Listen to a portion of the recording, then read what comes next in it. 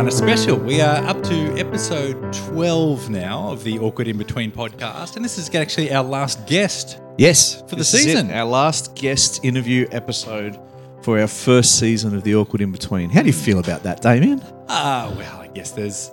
look, on one hand, I'm actually really quite tired. I'm like, I'm quite happy to take a bit of a break, and catch us some sleep. To be context specific, as I always like to, blow the illusion, is this is the first time we've done a second interview on the same day as our last interview. Yes, that's right. We are no wonder you're feeling directly tired. after our episode with Jeff Crabtree, which is available. You can go check that out, episode 11.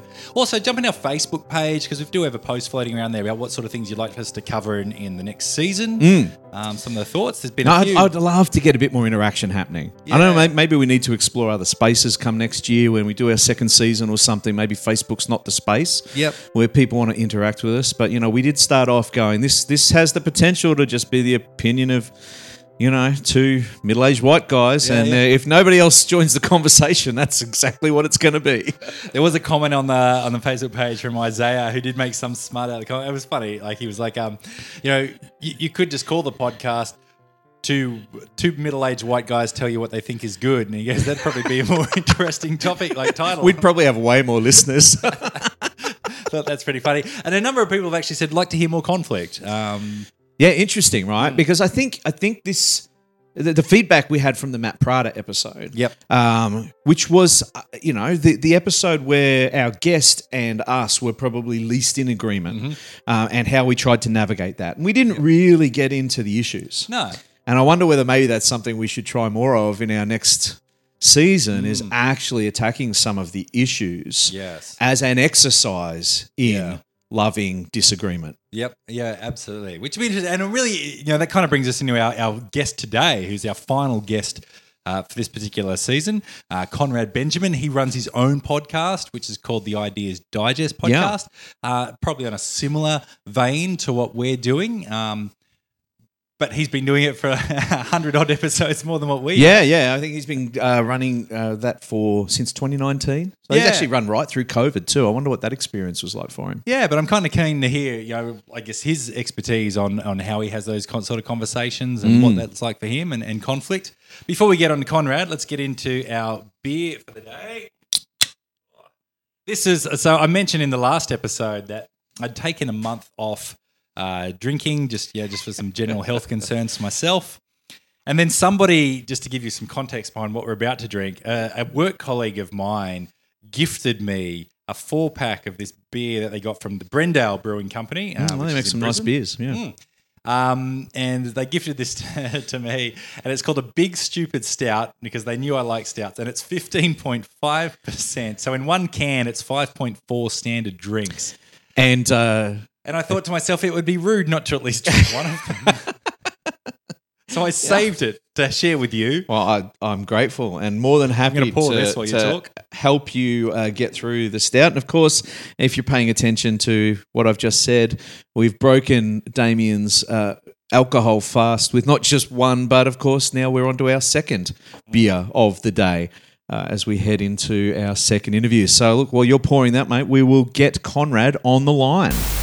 All right, so we've got Konrad Benjamin with us right now. Now, Konrad, this is really cool. Like just so that everybody is completely on the same page as where we're at right now. It's taken us about 10 minutes just to connect with you because us being absolute podcast amateurs have just been fiddling and farting around in the dark, while you, the podcast expert, knew exactly what to do and to be able to link us in through what you're doing. Now, look, from what I understand, you've done like 120 odd episodes now of the Ideas Digest podcast. So congratulations on that, my friend. Cheers. That is impressive. Yes, thank you. Cheers, boys, thank you. For youngsters like us, in the podcast sense, I mean, I think you're younger than both of us. Yeah, you wish, mate. Yeah. What have been some of the highlights for you running that particular podcast? Oh, listen, I think in a way it's this weird spiritual practice for me as I project this image of, hey, let's just listen to people and understand people and see where they're coming from. Every episode, I'm trying to reach out to a new idea and have a conversation with someone and have some people in the comments hit back. And it's just this continual ego discovery going like, I'm going to judge this person. I'm going to have an interaction with a hater online. And that's been my recent bane of my existence is like, I've been trying to get like haters to come and talk to me. They'll leave a comment. I'm like, hey, just come and talk to me. And they never will. And so it's like, it's testing my patience, being like, oh, well, fine. You can bloody say it online, but you won't even have a conversation with me. So it's just like, I mean, some highlights would be, I've had some interesting conversations with, I guess the big highlight that stands out is like most people I talk to, when you talk to someone in person with whatever idea they're talking about, that everyone agrees with this idea of like, yeah, let's like listen to each other, listen to both sides. This sounds like a really good thing to do. But when it comes down to it, we don't actually really want to listen to it. And I only had one encounter where the guest, you would be familiar with who I would say friend of the show. I'm not sure if he would see it that way. Pete Evans, celebrity chef, Aussie celebrity chef. Yep. Yeah. I had him on, and I don't think he did any research to like the beginning where I just have a bit of a joke and judge him a little bit, and he can correct it where I'm wrong and things like that. And we had an exchange that was a bit awkward. I was like, "So Pete, you're anti-science. This is what the internet's saying about you." And he's like, "What a stupid effing question." And I was like, oh, okay, let me explain. Like, you can correct it. It's just a joke. That was a fun time. Well, let's come back to some of that, because I think that it's about time that somebody made some judgments about you, Konrad, and for listeners of our show who haven't yet tried out the Ideas Digest, and I would highly recommend it. I reckon I've listened to maybe half of your 100 or so episodes. So, I've been enjoying it, mate. You're a good, does that make me a friend of the show? That's what I first want to know. You're a definite friend of the show. Excellent, which is Ideas Digest terminology. Yeah. See, I was waiting for Dave to dob me in. He goes, whereas Damo, on the other hand, has only listened to one, which is the Rob Bell episode, because he's got a giant crush on Rob Bell. But, yes, you do. You are a fanboy. But you didn't dob me in, I dobbed myself in. Anyway. But no, so for those who haven't listened, Konrad often will start his podcast by making judgments about people, and pretending. Let's pretend we've met in a bar, just getting to know each other, and I'm going to tell you, we always make judgments. I feel like I'm channeling you, Konrad. Yep. We always make judgments when we meet new people. We just don't usually express them, but I'm going to tell you some of the judgments that I've made about you, and you get to respond. Now, can I judge as well? Because you can absolutely dive in. But Konrad has one important rule, and the only people he lets off this rule are really famous people like Rob Bell. But generally, he will only allow people to have yes or no answers. Right. So I'm going to insist on yes or no answers, Konrad. Yep. We're going to play by the rules. All right. And I'm going to start by saying, now I know that you are generally based in Newcastle. I'm not sure whether that... Do you still live in Newcastle? Correct. No, I'm actually living in Bali at the moment, but I'll be back soon. Right, hard life, but definitely doesn't change my assumption. Which is to say, I'm going to say, you are definitely a bogan. You know what? I don't think so. I'm going to say no. You're going to go with no? I respect the Newcastle call. Okay. I was actually born in Brisbane. Konrad, I side with you. That wasn't my first impression of you. And all I'm judging that on is the fact that I'm seeing you now. I'm like, look, he's a good-looking guy. He's got a nice smile, great hair, good moustache. I don't know, that moustache. I don't know. I mean, I want to say more so. Like I'm perceiving you to be more of just like a really surfy, cruisy kind of guy that just goes with the flow. Yes, I'll go with a yes there. It's a yes. I don't know how cruisy, but yes, I do enjoy the surf in Bali. Mm-hmm. All right, and for me, as a friend of the Ideas Digest, I'm going to say you're a troublemaker. Honorary friend, yes. Who likes to pull the pin on a hand grenade, throw it into the crowd, and then walk away. Yes, but I may be backing away, watching the explosion. Looking at the aftermath and assessing. Nice. Watching, yes. Very good. Do you have any more? Yeah, I'll go with that. Yep, for sure. I want to say you're a pacifist. Ideologically, yes. I like to think I am. All right, cool. And given that I literally, as I was coming over to Damien's this morning to do the podcast interview, I was listening to one of your most recent podcast episodes. And so I'm going to put you on the spot. And the reason I'm going to do this is because I feel like you don't like taking a position. So I'm going to, we're in yes or no territory at this point in the podcast, and I'm going to say you are a Christian universalist. And I'm not allowed to Rob Bellin, am I? I? Right. None of this dancing around. I thought you were soft on Rob Bellin in that episode too. You let him get away with that. You really should have just... Yeah. Okay. And I don't get to know, like, who's asking. Right. Nah. Right. Yeah. Sure. Yep. Why not? Actually, while we're making judgments, all right, you're a Pisces, aren't you? Aries. Oh, nice okay. No, that's great, mate. Thank you. And I love the way you do that in the podcast. You just kind of break down those initial barriers and create a bit of connection with the people you're speaking to. And I'm not sure how much you know about our podcast. Probably not much more than the little bit that I put in my email when I first reached out to you. Called The Awkward In-Between, obviously. And essentially, when we first started, one of the biggest questions Damo and I had is, does the world really need to hear from two more middle-aged white guys? Now, spoiler alert, the answer to that question is no. Clearly, the answer is yes. Oh, it's yes. There we go. Well, we kind of lean towards thinking maybe it's not, but maybe other middle-aged white guys sometimes need to hear from some middle-aged white guys, at very least. And true. The awkward in-between has come, I guess, as we have well and truly gone through seasons in both our lives of our beliefs shifting, which I guess seems to me to maybe have been one of the catalysts for your podcast as well. And the fact both of us have reasonably conservative evangelical / Pentecostal church backgrounds. And I know from listening to your podcast that there's an Adventist background. And I guess, in a lot of ways, what we are doing is actually processing our journey out loud in the hope that maybe that might be of help to somebody else on the journey in spaces where it's often not safe to process the journey out loud. But I guess just as a starter, love for you to introduce yourself a little bit and in a context of maybe where the podcast came from and how that came about. Well, yeah. See, I always ask this question, and I am just glad I'm never answering it because I'm always when you're just like, because I always ask, who are you and what do you do? And then you have to be like, oh, well, okay. How do I define myself into categories? For Konrad, I'm Australian. How do I see myself? I would describe myself as like a pseudo intellectual. Like I like to think that I'm smart, and I like to talk like I'm smart, but I have zero qualifications, and hence the podcast because you're like, I'm like you. It's like, who wants to hear another white guy's voice? Me. I do. So clearly start the podcast. Yeah.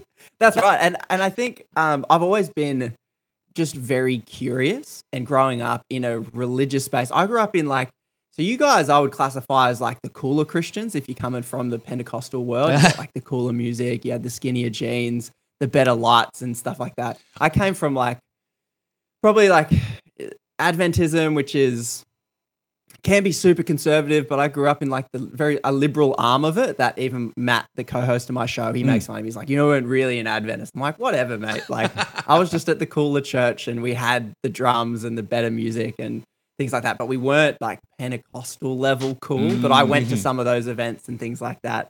So I, growing up in that religious worldview, it was a good frame to be like, okay, here's your picture of the universe that the world, quote unquote, Christian language to have the world has this view, but we have this other view. And then so from the beginning, it's contrasting what you're told, there's always another narrative. And I was being given another narrative, but then I think it's just the way I was just always questioning, and it didn't always go down that well. I was in a progressive world, and so it was okay. My mum was very open to it. I came home at probably 15 or 16 and I was like, hey mum, our church reckons they're the remnant, the one, the correct one. And I was like, what are the odds on that? Let's just, and my mum was like, yeah, probably pretty low. I think everyone's kind of got something. So I was from the beginning just questioning things. And so you follow my trajectory of deconstructing the world I was handed. And then I reconstructed it very quickly because I like listening to people, like Rob Bell, and he pieces things together quite well. And so leading into the podcast, it was just a continuation of like, well, what if we just continue to question all worldviews and also place the ideas within the context of the human? Because I think we're trying to categorize everything, but some ideas work for some people and some ideas don't. And you just can't understand a lot of ideas other than the fact that you say, it just works for them. And if it works, let me understand how it works for you. And through you, I might be able to get a sense of kind of what's going on. But I suppose that's kind of the trajectory into the podcast and exploring ideas. I just wanted to talk to people about ideas, and I found the people around me didn't want to do it. So I was like, oh no, I'll start a podcast and find the people on the internet that want to talk to me about those things. But I guess other than that, I was a teacher. I just quit my job because I feel like teachers don't get enough money or respect. So I quit, and I may be back, who knows, but that's my, I guess, educational background there. So you quit your job to do less money, but at least you're doing something more relaxing, should I say? Yeah, I mean, my surf time in the clock on has gone up, which is good. My money has gone down, and I don't know if there's any respect gained in this either.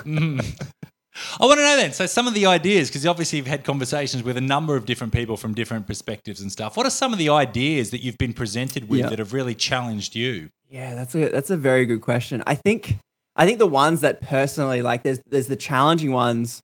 It is interesting as I talk to people and I engage with friends of the show just online. I'll post a clip and people will comment and be like, oh, this was so hard to listen to. And I'm always like, oh, I'll give you a golden emoji if you make it to the end. And these people take up the challenge, like, all right, I'll listen to it. I'll pause and I'll come back to it and I'll listen to it. And it's interesting as I notice myself go through that process and go, okay, what bothers me? What are the things that are actually challenging to me? Because I think it's more of a reflection of my own journey and the things that I have adequately looked at and gone, this idea did not work for me. Whereas if someone's presenting me with an idea that, they're coming from Islam. I spoke to a few people from Islam, and that was fascinating. I found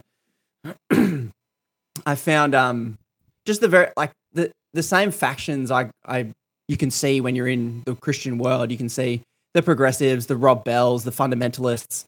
I noticed that same pattern. I noticed that same pattern within Islam, and so that was fascinating, and it wasn't that challenging to me to hear some people probably have more of a conservative Islamic belief, or like the more progressive, probably the Rob Bell of Islam being like, jihad is that internal struggle, and it's actually a tradition that isn't the stereotype, and some people would kind of struggle with that, but for me, ideas that I haven't come from personally, I do find fascinating because I can just look at them and go, I guess it doesn't work for me. But specifically, if it's like what challenges me the most is because I used to teach economics, and because that has been the slippery slope into politics, and I follow US politics like it's a sport. It's fascinating because economic theory and politics are like intertwined.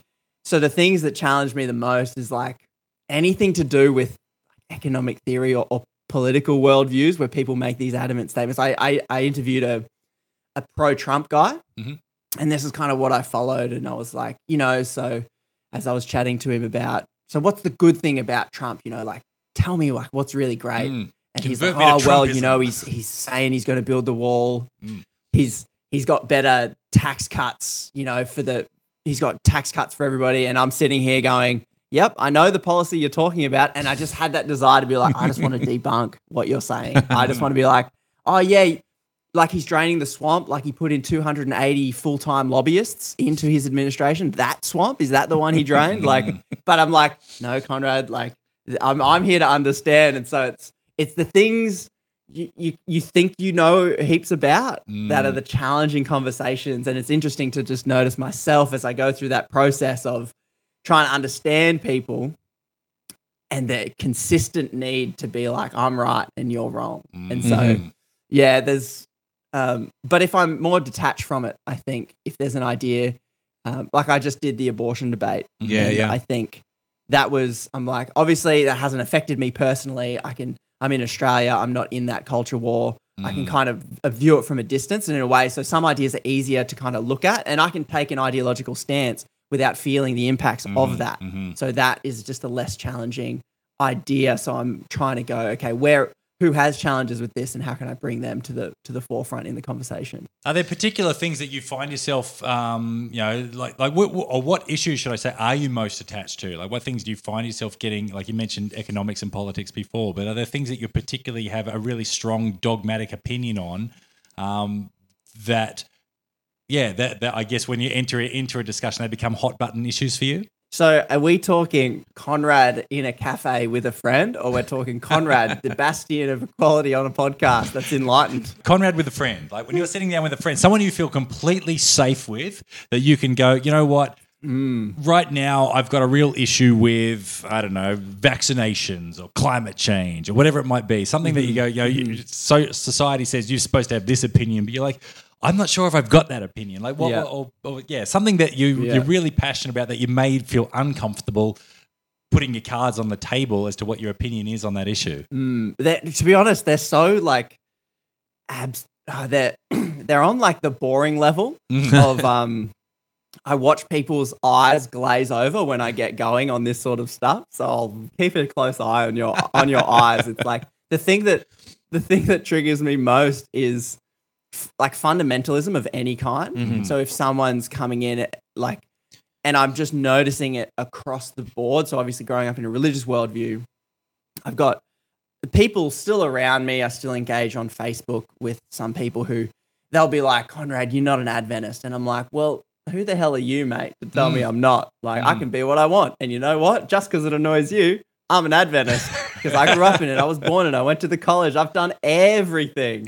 So it's more like, that's my like oppositional defiance, just being like, why does your interpretation get to cast me out? Maybe I cast you out from my interpretation. For sure. Fundamentalism, like I notice it like I'm in Bali at the moment, and there's this strain of fundamentalism that comes through that says, okay, like we've got energy healings and we've got meditations, and this is how this world works. And I'm like, okay, interesting. That's how people, it can help the brain, it can help you navigate life, it can give you meaning, all those sorts of things. But I just noticed this language if we're talking, I'll hear this language of like, oh yes, and you are made of energy, and quantum entanglement is the reason why your cheese or chakra is. It's like a very like literal interpretation of here's how the universe is. And so that's always something where I'm like, oh, like, can we just keep it on the metaphorical level? Yes. Yeah. And then I can like really understand. And so I'm always like reinterpreting in my mind. I'm like, okay, so it's as if it's the quantum realm is connecting us in a way that can transcend time and space. Like, and so, but the thing that will really fire me up at a cafe is probably like, it's got to be politics, and it's got to be Aussie politics. It's like, we just came through 10 years of a conservative government, and I was like, I'm just in the weeds of like the nerdy policy of like the ways in which the government have kind of eroded a bit of our democracy. And then I'll hear, the Sky News and the Fox News talking points of like, it's the transgender culture war and these things. And I'm like, oh guys, like there's so much money in our politics. We're being, so the thing that gets me going is like just noticing we're being manipulated into fighting each other to distract us from the fact that these guys are just taking money from oil and gas companies to just pillage our collective wealth, make us hate taxes. And I'm like, but the government is us, guys. We are the collective government. Yes, like we can. So that's what gets me boring. It's like civics. Civics gets me going. Yeah. No, that's fair. And singing, we just recently probably did one of our most challenging podcast interviews was just like, there was the last one that actually went to air. And from a great guy, Matt Prada, but he is still in a fairly conservative Christian space.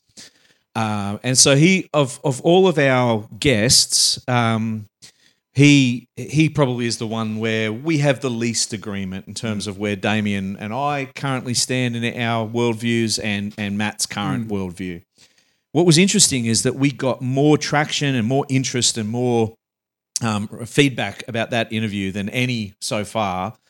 And to my surprise, what really struck me was that a lot of that feedback came from people who would also disagree with Matt. But what they loved about the episode was the effort we were all both making to engage in those conversations in a way that, valued each other and I guess from a place of love as first and foremost. But what I've been exploring with Damien, I think it might end up being a little bit of the seed of our second season, to be honest. I wonder whether you bump into this, given the approach you take to the podcast, is whether there are worldviews which we shouldn't be platforming, or are there worldviews that don't deserve a respectful conversation? And if there are, how do we work out where that point, at what point do we go, no, this conversation, I don't think it deserves me giving you the time to express what you believe? That is the question that does not go away with what I'm trying to do. So it's interesting because it's like that question is at the core of everything our society is kind of grappling with at the moment, because you've got like this is the critique from the right to the cancel culture left, right? If you take anything from the critique of the right, you say like, yep, some of it's like this knee-jerk moral panic, which that would be my assessment. It's like, is this the issue? Is this the one we're going to really spend all the time on? I'm not saying it's not necessarily happening on some scale, but is it happening to the scale you're saying?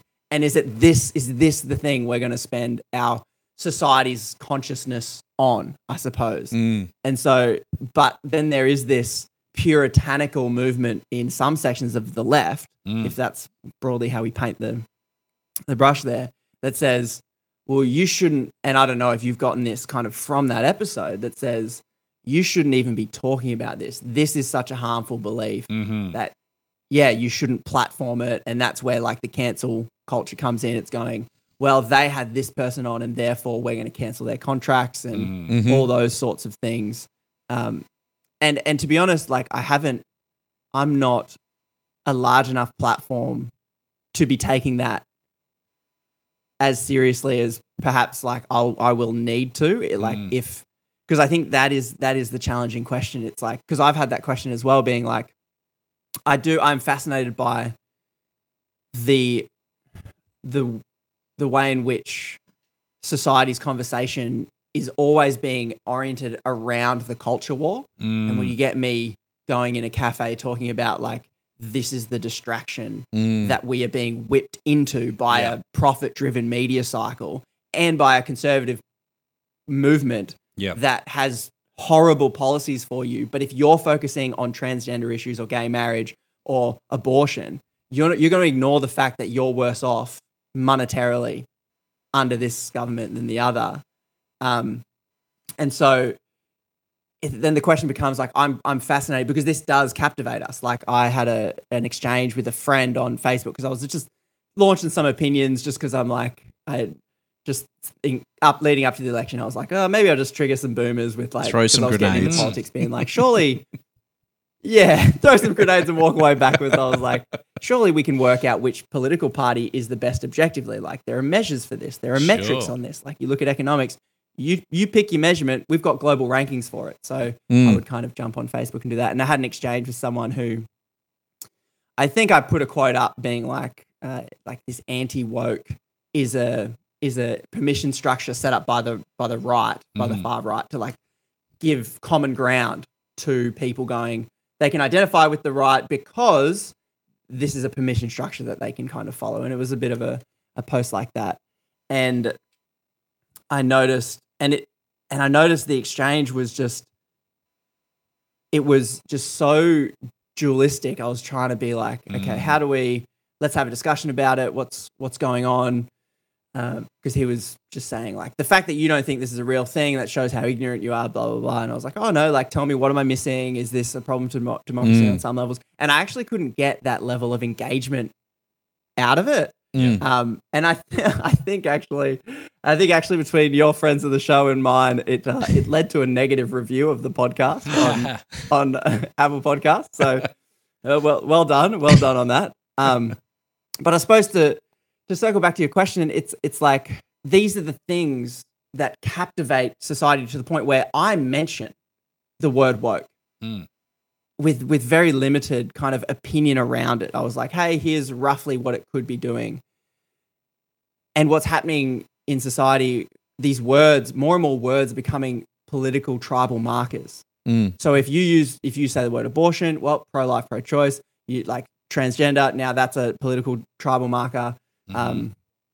Vaccines, now they're a tribal marker, which these are the lines in the sand that we're now dividing over. And the question always becomes, it's like, do I spend my time also wading into this? Because my assessment on a lot of the culture war issues would be, this is like a waste of our collective thinking as society.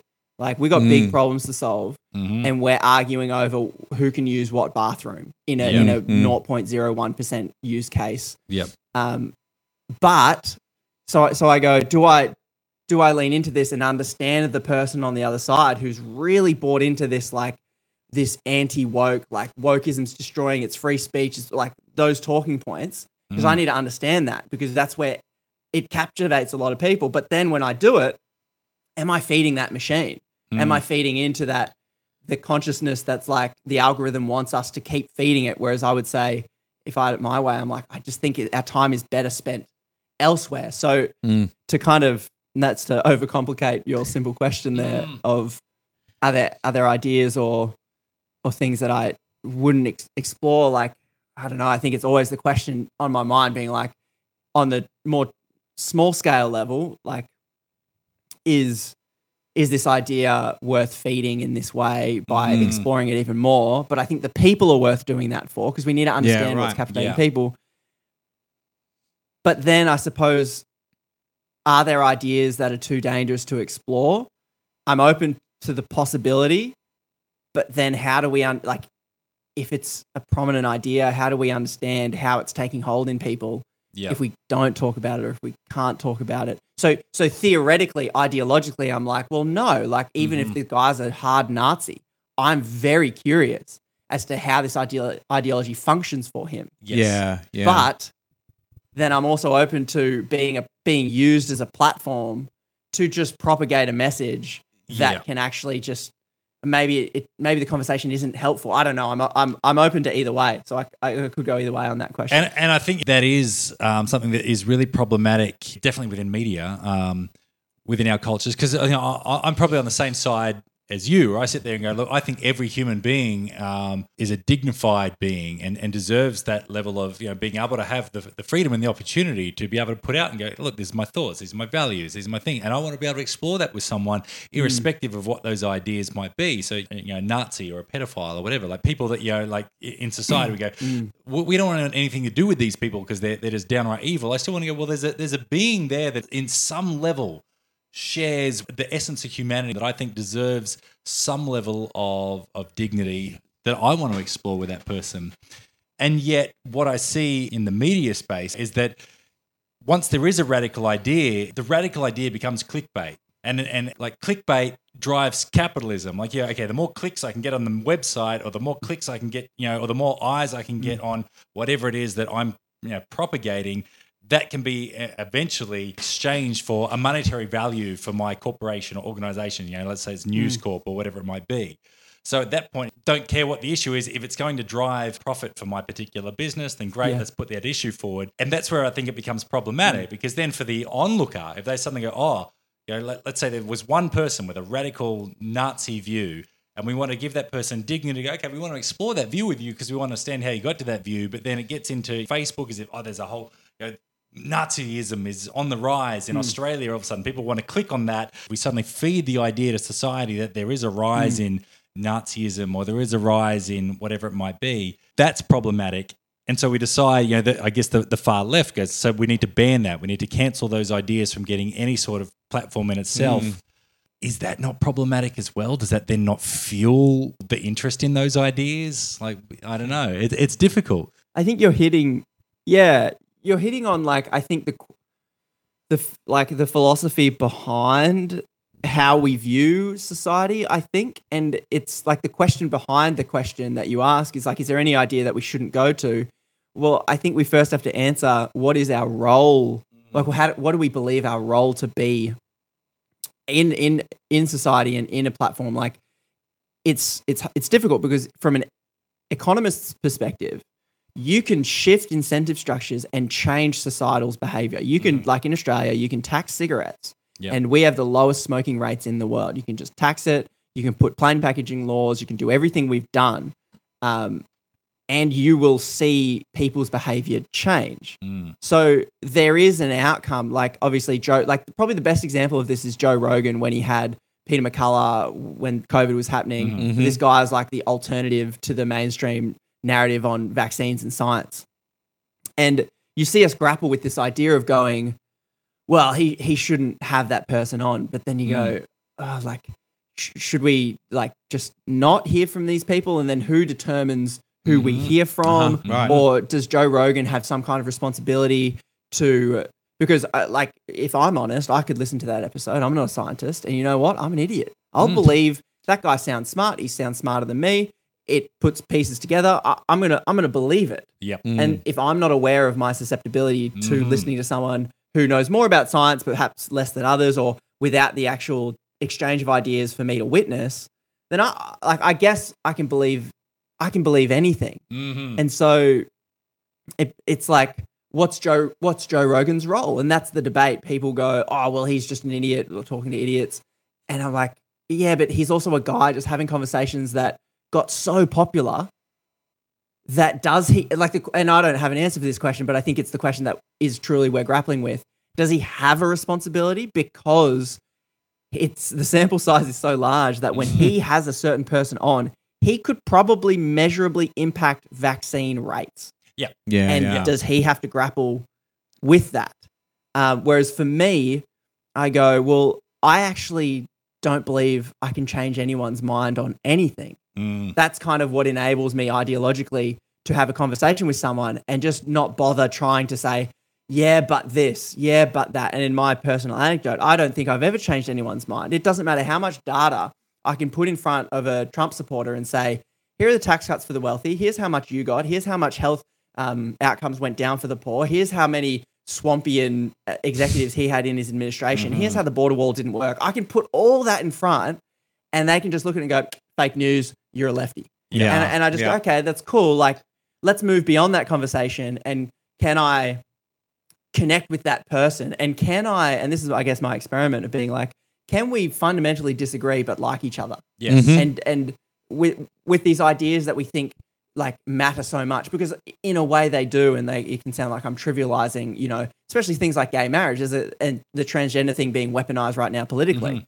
This is something that is using as a weapon society's most vulnerable people for a political weapon because they're an insignificant voting bloc.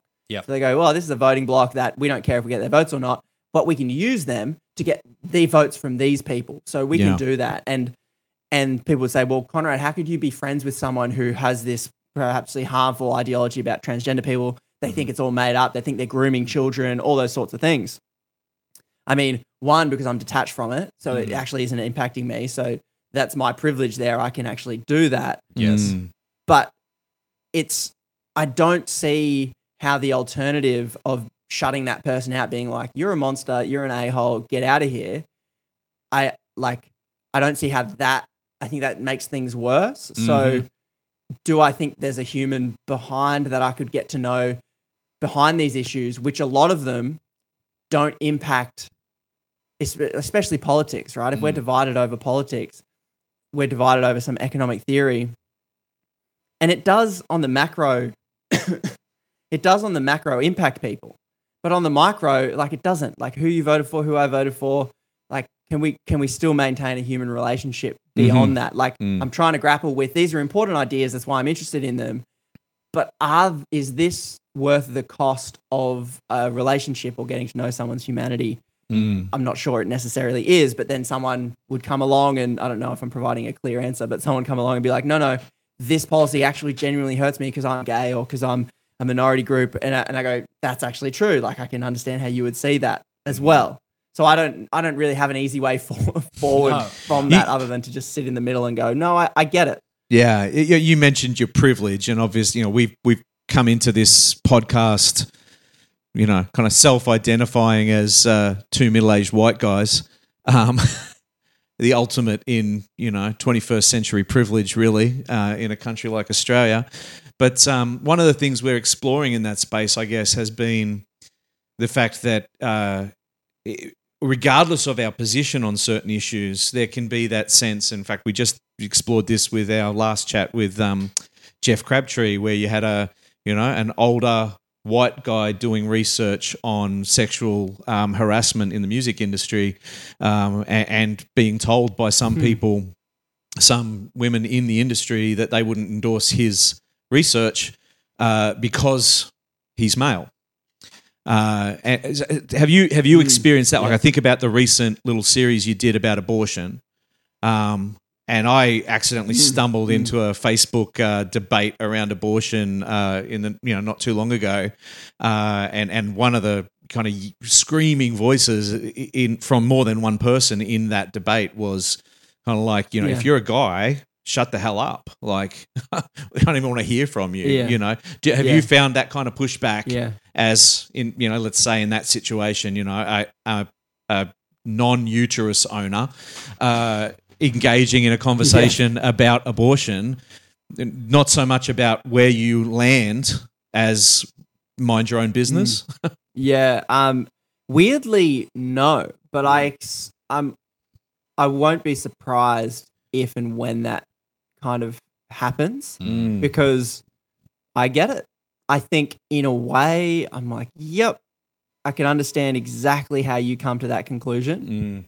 And then I can just see how I just see the pieces of the consistent division of one army against the other. And so I think, I don't know if I agree or disagree with that. I would go, I guess in a way, I'd probably go, yeah, but like for you guys, for example, and I think kind of what you said at the beginning, it's like, yep, you're two middle-aged white guys, and guess who listens to middle-aged white guys? Middle-aged white guys. Yeah. So I guess it's like the same idea as like, hey, Konrad, why bother starting a podcast? Like, what's the point? It's a saturated market. Every famous person, Michelle Obama and her dog, everyone's got a podcast. Like, why would anyone listen to you? And I think the answer to that, you have to have some level of either idealistic, narcissistic optimism, maybe, and maybe that's what I've got. But it's also this level of, there is this, you're a unique voice, and there are people who will just listen and go, I'm very similar to that, and I relate to that, and so we're going to kind of link up and discuss this together. So I guess my counter would be, totally get it. I like, middle-aged white men are making the laws for you about you without any of your say, all of those things. Totally fair. Here's another white guy, middle-aged, telling you what you think, or here's this young guy with a mustache who's telling you about abortion or exploring the idea, and you don't need to listen to that. I go, fair enough. That's definitely true. Yeah. But I don't know. I guess I just think conversations are still worth having, and if they're not for you, that's totally fine. Yeah. I don't know. Like, I get it. That's all I can kind of say. Yeah. Just getting back to some of the stuff you were saying before, in relation to you saying, like, listen to Joe Rogan, okay, and being able to go, okay, I identify myself, I understand. Ultimately, I'm an idiot. A good argument I'm going to get persuaded to, and you've got that self-awareness to know if I'm listening to somebody who's able to speak charismatically and whatever, and put something forward and it emotionally connects with me, I'll probably believe them irrespective of whether or not it's the truth or not, because I just don't know any better. And it's really interesting because society, we value freedom, and that's where problematic ideal or ideologies can get spread throughout the community very quickly, is because we give people that sense. We want to have the freedom I want to be able to think for myself. I want to have ideas. I want to be able to express those things. I don't want somebody putting censorship in place to protect me or to stop me from receiving these particular ideas. And yet, we also have scientific and psychological research that'll back up what you've said before. As an ignorant idiot, I will easily get manipulated to anybody that's going to present it in an emotionally compelling way. And it's only because I've had that training and self-awareness to know that I'm likely to do that I will actually start putting up some filters in front of myself to go, okay, I need to actually critically approach this information. But not everybody gets that luxury. And I guess what I'm asking is, on one hand, if we look at freedom to make decisions for ourselves, that's an ideological, moral ideal. Like we should be upholding that. But also protecting vulnerable people is also, I think, a moral ideal that we agree on and go, people should be protected from exploitation and abuse. And I think there's an area here where those two ideals can't coexist. When we've got organizations like mass media, let's say, Fox News or whatever it might be, they might be able to understand and go, hey, we know psychologically that people can be manipulated. That's how advertising works. Advertising works because it knows how to connect with your emotional core to make you make an impulse decision when you're at the shop to buy Coca-Cola or Pepsi or whatever it might be. And we don't stop to question, well, what's the ethics of that? Because we want to uphold the freedom for someone to make that decision. How do we protect ourselves from being exploited whilst also upholding our freedom to be exploited? That is an excellent, excellent question, of which I definitely do not have an answer. But I think my approach to that question is, as you're describing that scenario of being self-aware enough, I think it depends on, we do hold this ideal of freedom and freedom of speech and freedom of expression and all of those sorts of things. And I think we are handed, so we have that, everyone kind of wants that, I want that. Yep. Kind of, I always say, like, at my core, I'm a libertarian. I'm like, unless you've got good data to stop me from doing something, like, nothing annoys me more. And this will probably, especially Australians, really don't like this position that I have.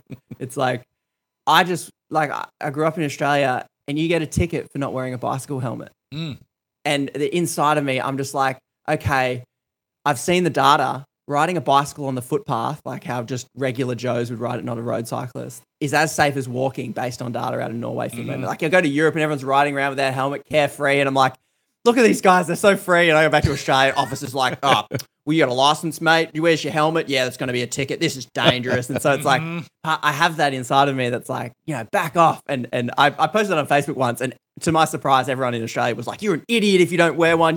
How dare you? It should be a law. So I'm like, okay, Australians love these rules. I get it. And personally, I struggle with them. With you. But I guess that tension between a society that wants to be free, I think the conversation, when we make it really specific, it's like, free from what? Because I think we've been handed a paradigm for this conversation that is always deliberately around the government. So you listen to how the right, the stereotypical right wing on Sky News Australia will say, this is cancel culture, there's no freedom of speech, Facebook deleting posts, Twitter deleting posts, all those sorts of things. They're framing it as if you're going to go to jail. So they've bait and switched your idea of freedom. No one's going to jail for saying that their opinions on homosexuality or transgender or whatever. No one's going to jail for that. Whereas that would be your typical definition of free speech. You'd go, the government is stopping you from saying something. But they've pivoted it, and they've gone, and they've pivoted to go, corporations exercising their quote unquote free speech to make more money because they've realized their audience will respond quite well if they cancel this person. So they go, they can actually make more money if they cancel this person. So this is actually capitalism. Yes. So the thing that the right wing is railing against is actually a mechanism of the free market, or quote unquote free market, that they actually, so they're actually asking the government to tell corporations that they can't do this, so then corporations have less freedoms. But they're framing it like it's this radical left and it's coming from the government, which is, once again, not really happening. So it's like, what are we free from? Because you can frame it this way and go, the example you gave, which is, you're not free from mass media marketing.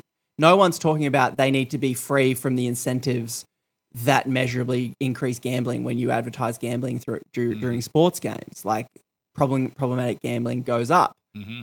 But we haven't been framed as that. Like, I would like to be free from that. I know. I guess parents probably know this more than anyone else because they go, I don't want my kids watching this. Yeah. Because we look at our kids and go, okay, we want to protect our kids from that. So I guess I took your question to a completely random tangent, but I guess this is a good one. There are no tangents. I think there is no default. There is no default freedom. Just like there is no default quote unquote free market. There's always rules. There's always a regulator. So our freedom is like always in flux where we're not free from corporations literally bombarding us with propaganda that make me have a certain ideal set of beauty that I've just been bombarded going, this is attractive, this is not. I'm not free from that. No. And I don't even know it. I've been absorbed by it. And so I guess the question specifically is like, what do we want freedom in? And if we don't have that awareness of how manipulated we already are, I think we're starting from the wrong position to even have the conversation. We end up getting sucked into the culture war of like, the lefties want to take your freedom and the government, like that's the argument around if Australia, because we have taxes on cigarettes, the argument goes, we have universal healthcare. We should probably have taxes on sugar because that is the number one cause of death in Australia is diabetes and heart disease is like the number one. So we should probably tax it. But then the story comes in and says, but I want my freedoms. How dare the government take my freedoms? It's like, yeah, but you're not free from heart disease because you get suckered into this advertising, which works. Yep. So I don't know. It's like, how do we define freedom? And this is like Konrad getting annoying Rob Bell being like, what does this mean? And what does this mean? And where do we go from here? Who bloody knows? I feel you. I resonate with that. And I mean, even our free will, obviously, the extent to which our free will is a construct, is an almost imaginary construct when so, like, I believe in free will, but I think that our free will is kind of like this, not, like it's a small box, not an infinite box that we can make our choices within. And that's shaped by, obviously, I think everything from our DNA to our cultural context to our upbringing, and I think maybe it's something like the podcast that we're both doing are perhaps about just trying to point a finger at things and kind of go, well, maybe if we have this conversation, we might just be that little bit more free, like actually, because in our ability to see clearly, to see something with less filters that we don't even know are there.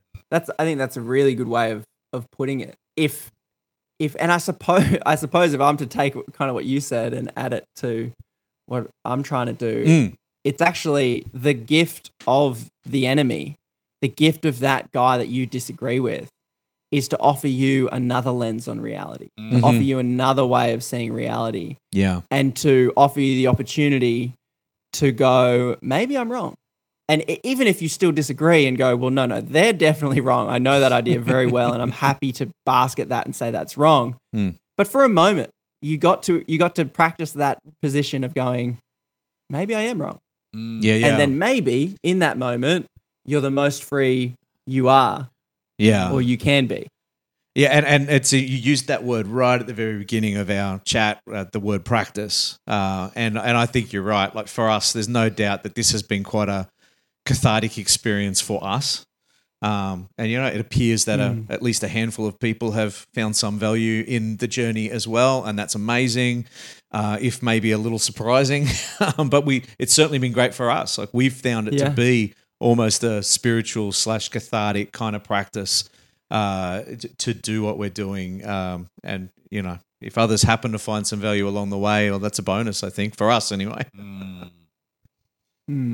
Yeah, Konrad, it's been really great getting to chat with you today and just getting some new ideas. I don't know what we even talked about. That's the extent of the beer that I think I drank before, but it's been It's been really good fun just to throw out, I think, like this philosophical space where we can actually step back from ideas and which is what I think you're trying to do with the Ideas Digest, but also in a way what we're trying to do with the Awkward In Between is those conversations where we can kind of step back a little bit and pull the emotion out of it to be able to have these ideas in a way that can be respectful and honest and open and explore. It's a great space, I find, to dwell in. For me, it's an energizing space, and I want to...